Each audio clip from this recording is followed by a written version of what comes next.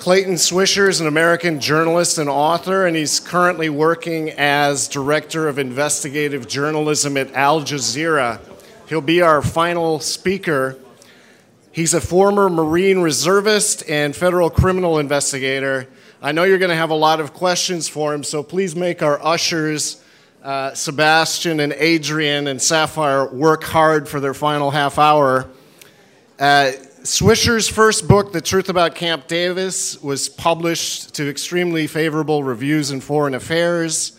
In 2011, he used his investigative skills to secure 1,600 confidential documents of the Israeli-Palestinian negotiations, and he broke these for Al Jazeera in what became known as the Palestine Papers, the largest ever leak of confidential documents related to Israel-Palestinian negotiations. His second book is The Palestine Papers, The End of the Road. In 2016, Mr.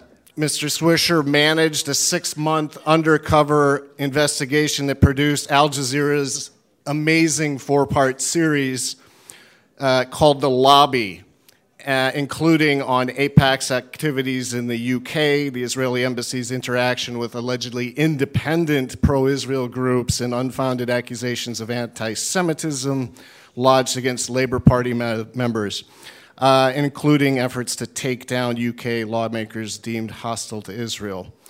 His series, this investigative journalism, led to the resignation of Shai Massat, a senior political officer at the Israeli embassy, and a full apology by the Israeli ambassador for what had taken place. What we want to do in this last section is get as many questions to Clayton as possible, and he's going to stand here and answer every single one of them in the time we have left. But we're going to roll, I don't want to impersonate him here, we're going to roll a couple of clips that we selected from his investigative series. Can we do that, Nart?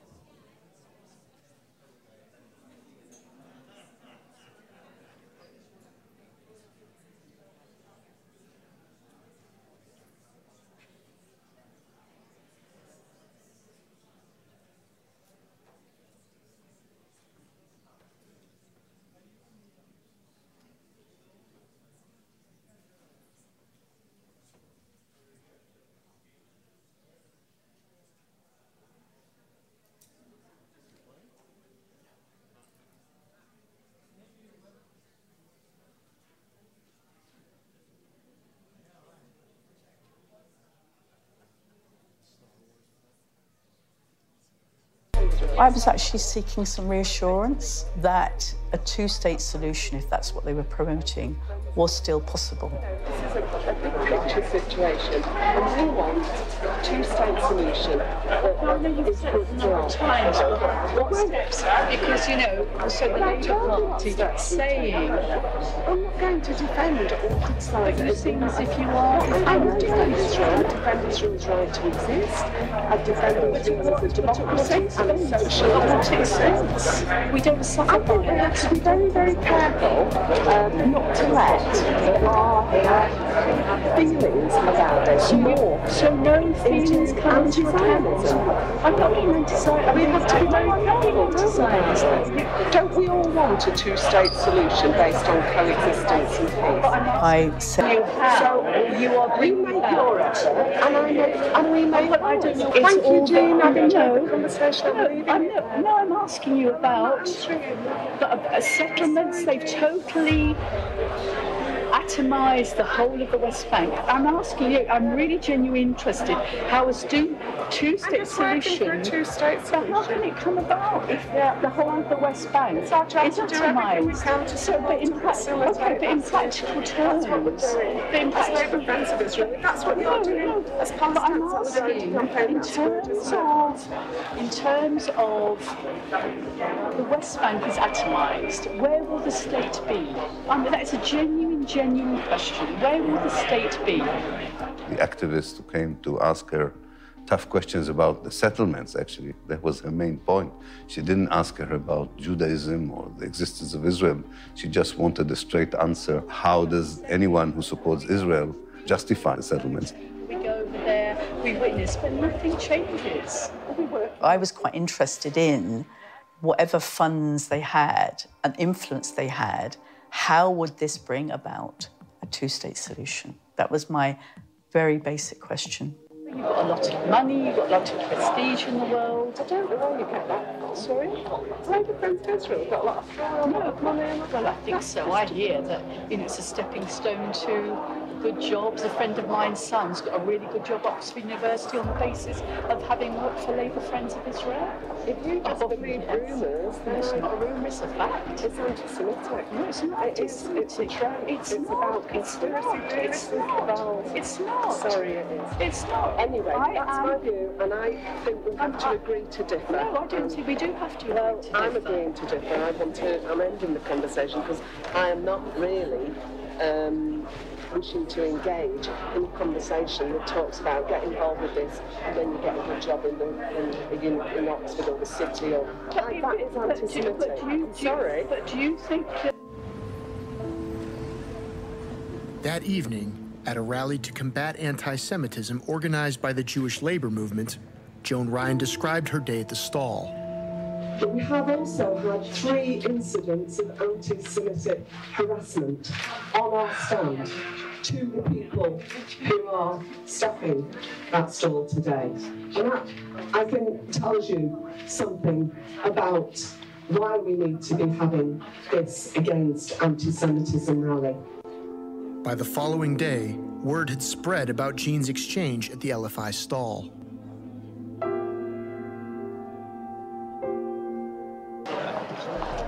I am very shocked about the way she described my words to other people. I feel very anxious and that she should be misinterpreting me totally to other people. I find that very, very worrying. Going from my comment, which was what it was, to then saying he got a big job in banking, maybe she believes her own trope. After Jean had left the conference, she was contacted by a Labour Party investigator. He would only say that it was about a serious incident. I was thinking, had I seen a fire take place? Had I seen someone throw a bottle? Had I seen a fight break out? I was really racking my brains thinking, what incident had I seen? Was I aware of? Was I a witness to something?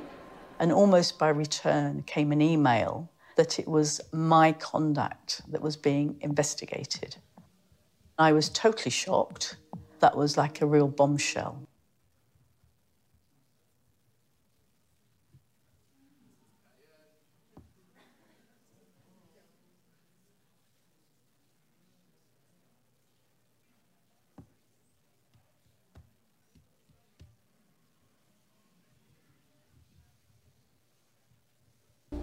By now, the senior political officer at the Israeli embassy had become a trusted confidant of our undercover reporter. It's quite funky.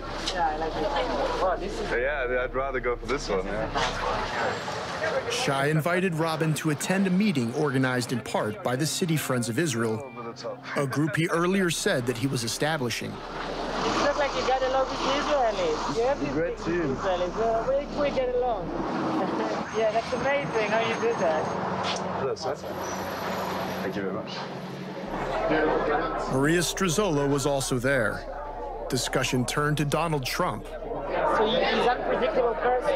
The only thing that you can, I mean, from Israel's perspective, you can think that he's like steady in his area is the fact that his daughter is a Jewish.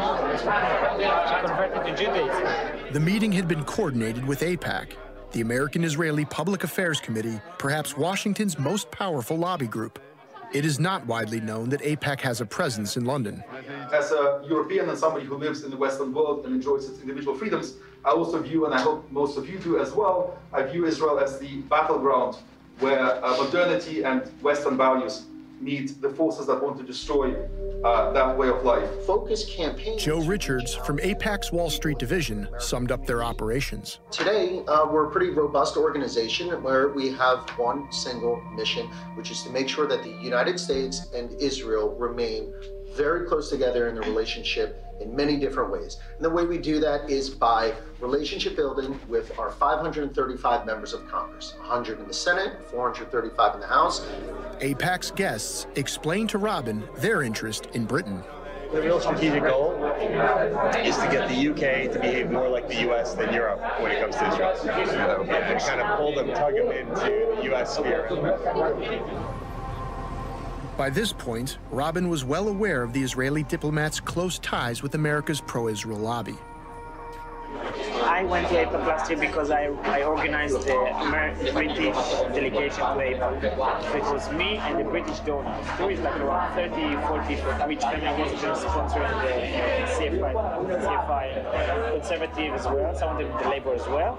And we all went together to AIPAC. But the bottom line, we have a donor meeting with the head of strategy in AIPAC, and he met us basically to teach us, give us some ideas to Britain. Shai then announced another audacious plan involving a front company set up by the Ministry of Strategic Affairs, whose mandate is to fight BDS. So the Strategic Affairs, they asked me, they are establishing a new company, a new private company that basically will work for the Israeli government. It's like kind of outside company, whatever. The Ministry of Strategic Affairs has called it a secret war, potentially involving what this prominent Israeli reporter described as dirty tricks. When I say dirty tricks, they can smear people, activists, BDS activists or others. They can hack their emails in order to collect information about what they are up to. They can, trash people. It's going to be an office of 20 people, so the position that they suggested to me to do is to be the liaison for the international communities around the world. So it's good sometimes, because it's good to work with AIPAC, the others, the organization, the FISM, it's good. It's good. And the last position that I applied for, that there is a slightly chance I will get it, actually, is to be the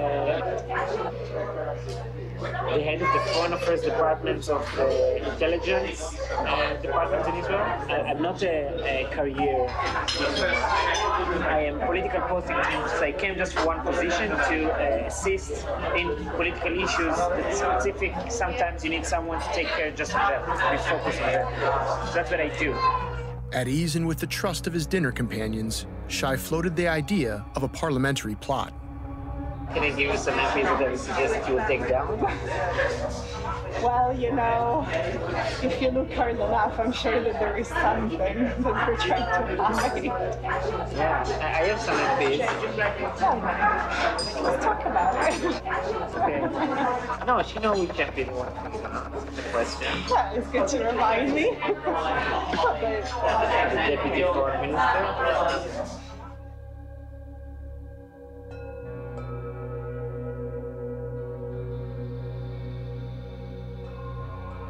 This exchange between the political officer of the Israeli embassy and a parliamentary staffer about taking down, is the phrase used, Alan Duncan, is outrageous. It's shocking. This is clearly a deliberate attempt by a foreign government to interfere in the workings of British democracy and to secure the destruction of the career of a minister in the British government.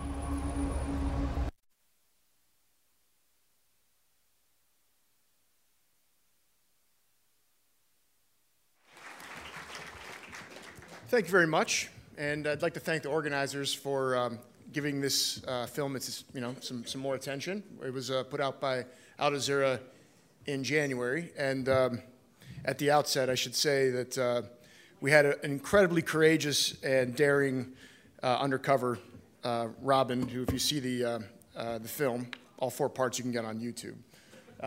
He really kept his cool and his wits, and it was extraordinary journalism as a result. Yeah, I had a great team that worked on it. I'm happy to be here, and answer any questions that you guys have. I thought that at the beginning, and I don't want to have too many remarks because I think it's late in the day, and actually it'd be good to get to your questions. But I would just, if you do watch this series, just for a moment, go through the intellectual exercise of removing the word Israel and thinking if this were any other government, okay, if they were behaving in such a way, doing a brazen, broad daylight covert influence campaign, astroturfing, setting up, NGOs that are friends of Israel, but actually they're funded by the embassy or created by the senior political officer of the embassy, who they tried after they threw him under the bus to pawn him off as like he was like a summer intern or something. Just imagine what the hysteria would be. It was kind of painful when I tried to imagine what would the reaction be in America, because they really got their backs up in Britain over this. They know where this ends. They know which direction the AIPAC train goes, and they don't want that to happen in their country. And incidentally, that's why the Ministry of Strategic Affairs sees London as ground zero, and that's why they were, I think, probably very careless. I think they didn't even acknowledge that, and arrogant to a degree in how aggressively they were doing this, because it's lost ground to them. Here, it's friendly, right? They don't need to be so brazen in some respects. So if you do watch it, just imagine if this were another country. Particularly, I've been abroad for 10 years, but every time I look at the news here, it's hyperventilation about Russia and et cetera. Just imagine if Russia was doing this, what would be said. The clips that were selected by the organizers, that was Jean Fitzpatrick. Her very painful experience. It was the first Labour Party conference she went to, and it ended in her a spectacular scene that, by the grace of God, our camera captured.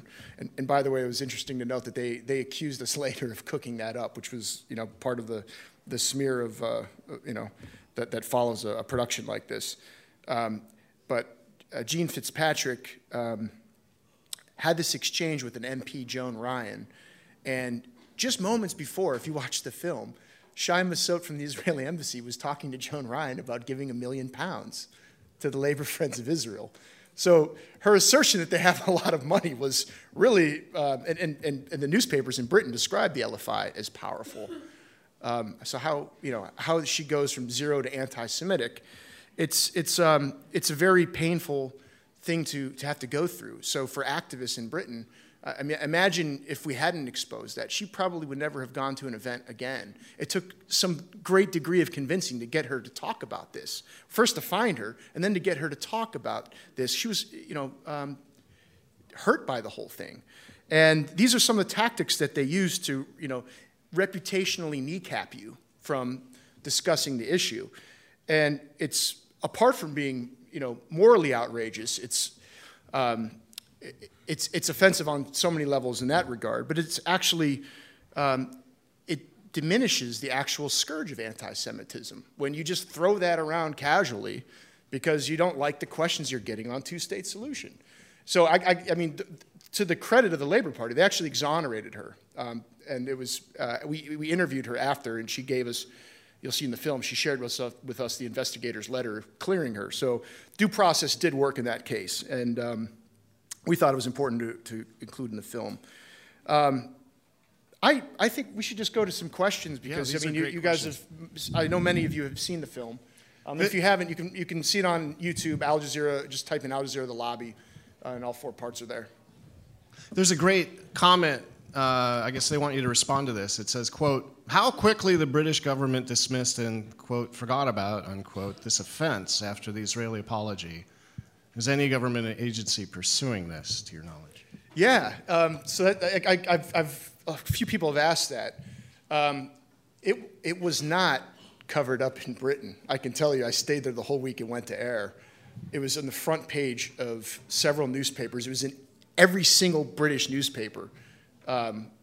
It was, I mean, the day the story broke, BBC, the establishment media, Sky, ITN, they were satellite trucks in front of the Israeli embassy live, particularly because of the threat to take down Sir Alan Duncan. So they did not paper over that at all. It probably here, if I recall, there was something about Trump's alleged activities, indiscretions in Russia of a sexual nature that came out about the same time. So maybe that was missing from the debate here, but if you look and review the media.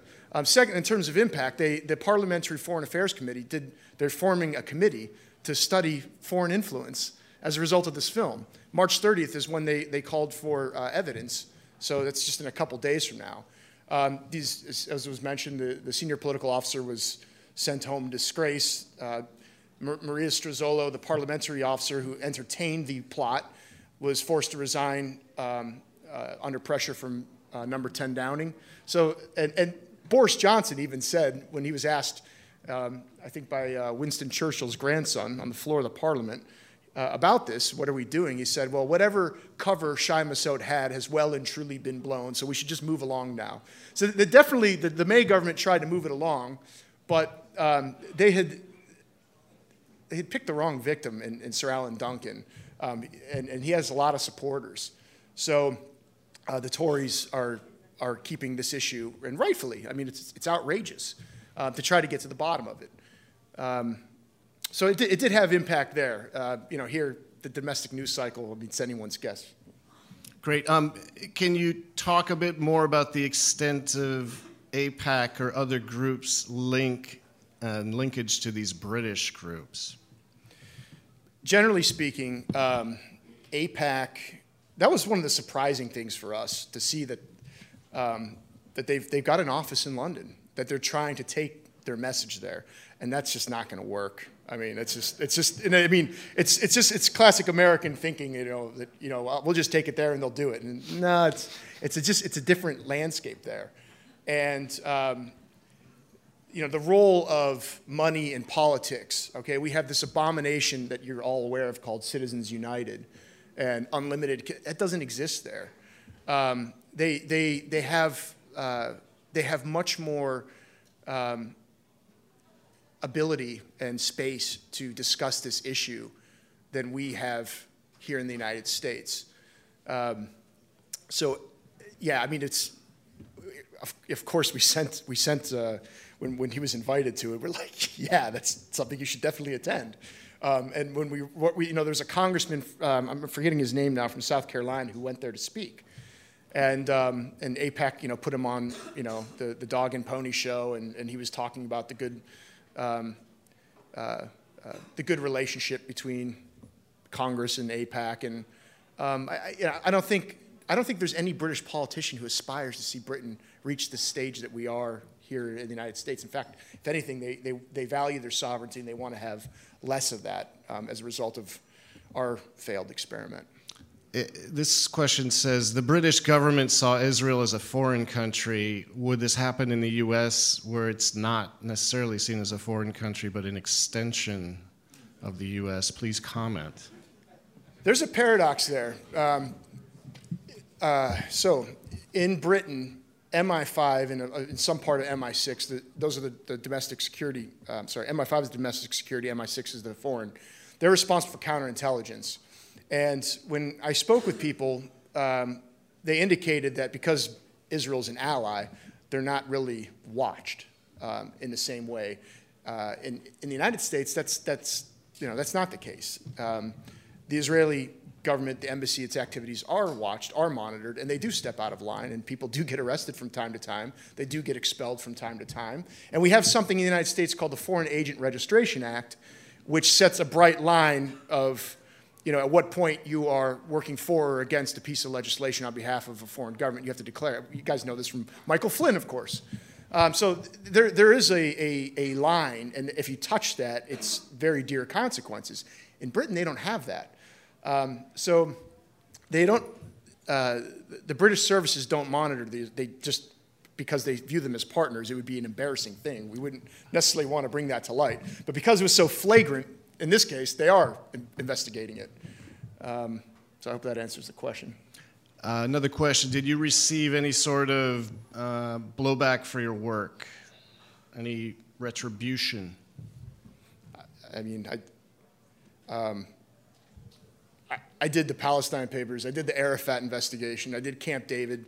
I mean, there's the usual trolls who, but we just tune them out. I mean, if I could say anything, it's other journalists, and I realize Jazeera has good resources because these kinds of things, they take time, they're expensive, but I hope that there's more journalism in this regard because exposing injustice it's a part of our job, and a lot of people assume that you can never do something like this, and they just do that. They make that assumption because they never tried. And actually, when we had the grounds to start this case, we didn't know if it would succeed. And you don't know, of course, until you step up to the plate and try. And in this case, it did succeed. So I hope that there'll be more journalism of this kind, and people don't be intimidated. In fact, when we put this stuff in there, particularly like what happened with Gene Fitzpatrick, exposing those tactics of trying to silence the debate, journalists, again, like I said, reputational kneecapping, it only affects you if you let it. If you expose people that, doing this deliberately in an underhanded way, it speaks more negatively about them. And the Ministry of Strategic Affairs has brazenly said in their own Knesset testimony that they're going to discredit people. Okay? It's Israeli journalists write about this. So the idea, and they're not doing this from Tel Aviv. They're doing this in the United States. They're doing this in Britain. And I think that that's a matter of extreme public interest, and journalists should be reporting on it. Excellent. We've got a hard stop in about 5 minutes for the reception. But there have been rumors of a certain young person circulating Washington, D.C. with lots of cash, hosting parties. Do you plan on doing, or have you done, an undercover series on gatekeepers in the U.S. who do the same thing here? So, one, I wouldn't be a good investigative journalist if I talked about projects that we do or don't do. I knew you were going to ask that. Yeah, I'm aware of the tablet article. Interestingly, they never contacted Al Jazeera for comment. We always do that, by the way, anyone that we feature in undercover footage. But I do think that such a program could be done here in the United States. I think it could be done anywhere. If a journalist if the editorial people at an organization have the will to expose something, there's nothing to stop them from it. Excellent. It says, publicly, Benjamin Netanyahu has talked about technology relations with Russia. He met Vladimir Putin in September 2015. I'm not sure where this question is going, but do you have any comments on these ties? I don't even understand that question, so I'm not even going near it. Okay. Let's see if we have anything else that's directly related. Why hasn't Al Jazeera... I can't read this question. I'm sensing this is fan mail. Okay. Can't read it, sorry. Write clearly, people, please. I think, is there any shocking thing connected to this series that you simply couldn't air on Al Jazeera? And this is a two-part question. What led you to this story, sir?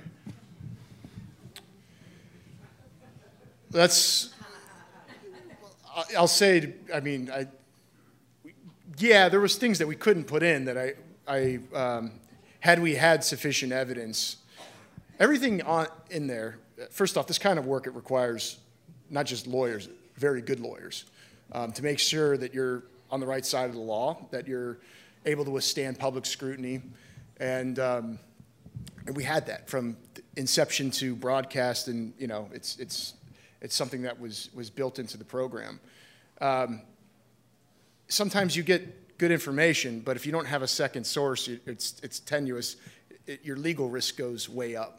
And you have to make a decision, do I put that in because it's probably, or do I leave it out and maybe another day it'll become relevant again? And so there was an element of that in a few instances, and I'm not going to talk about it because if I couldn't put it in my film, I'm not going to talk about it here at the press club. The other... what led you to this story? If you can talk about that. So again, the Israeli government is quite open about its countermeasures against the boycott, divestment, and sanctions movement. Last spring, they said in an INSS, I forget, it was a conference in Tel Aviv. They talked about eliminating Omar Barghouti. Okay, and it was the vaguely worded eliminate, politically eliminate.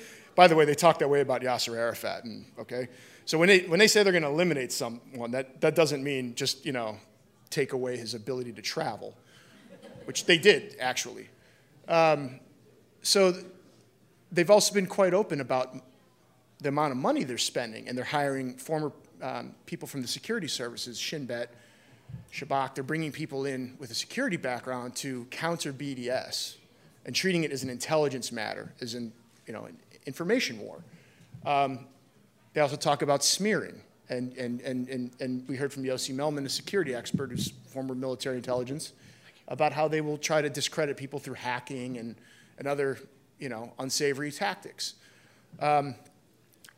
Britain is a center of their focus, and now in the very beginning, we are undercover, got very lucky, frankly, and that's a lot of times what's like in life, luck is required, and that the person who made his introduction at the very beginning, he started going to these events, and he's at the Labour Party, he's Mr. Pro-Israel. He stood out pretty soon as, wow, there's not many of you.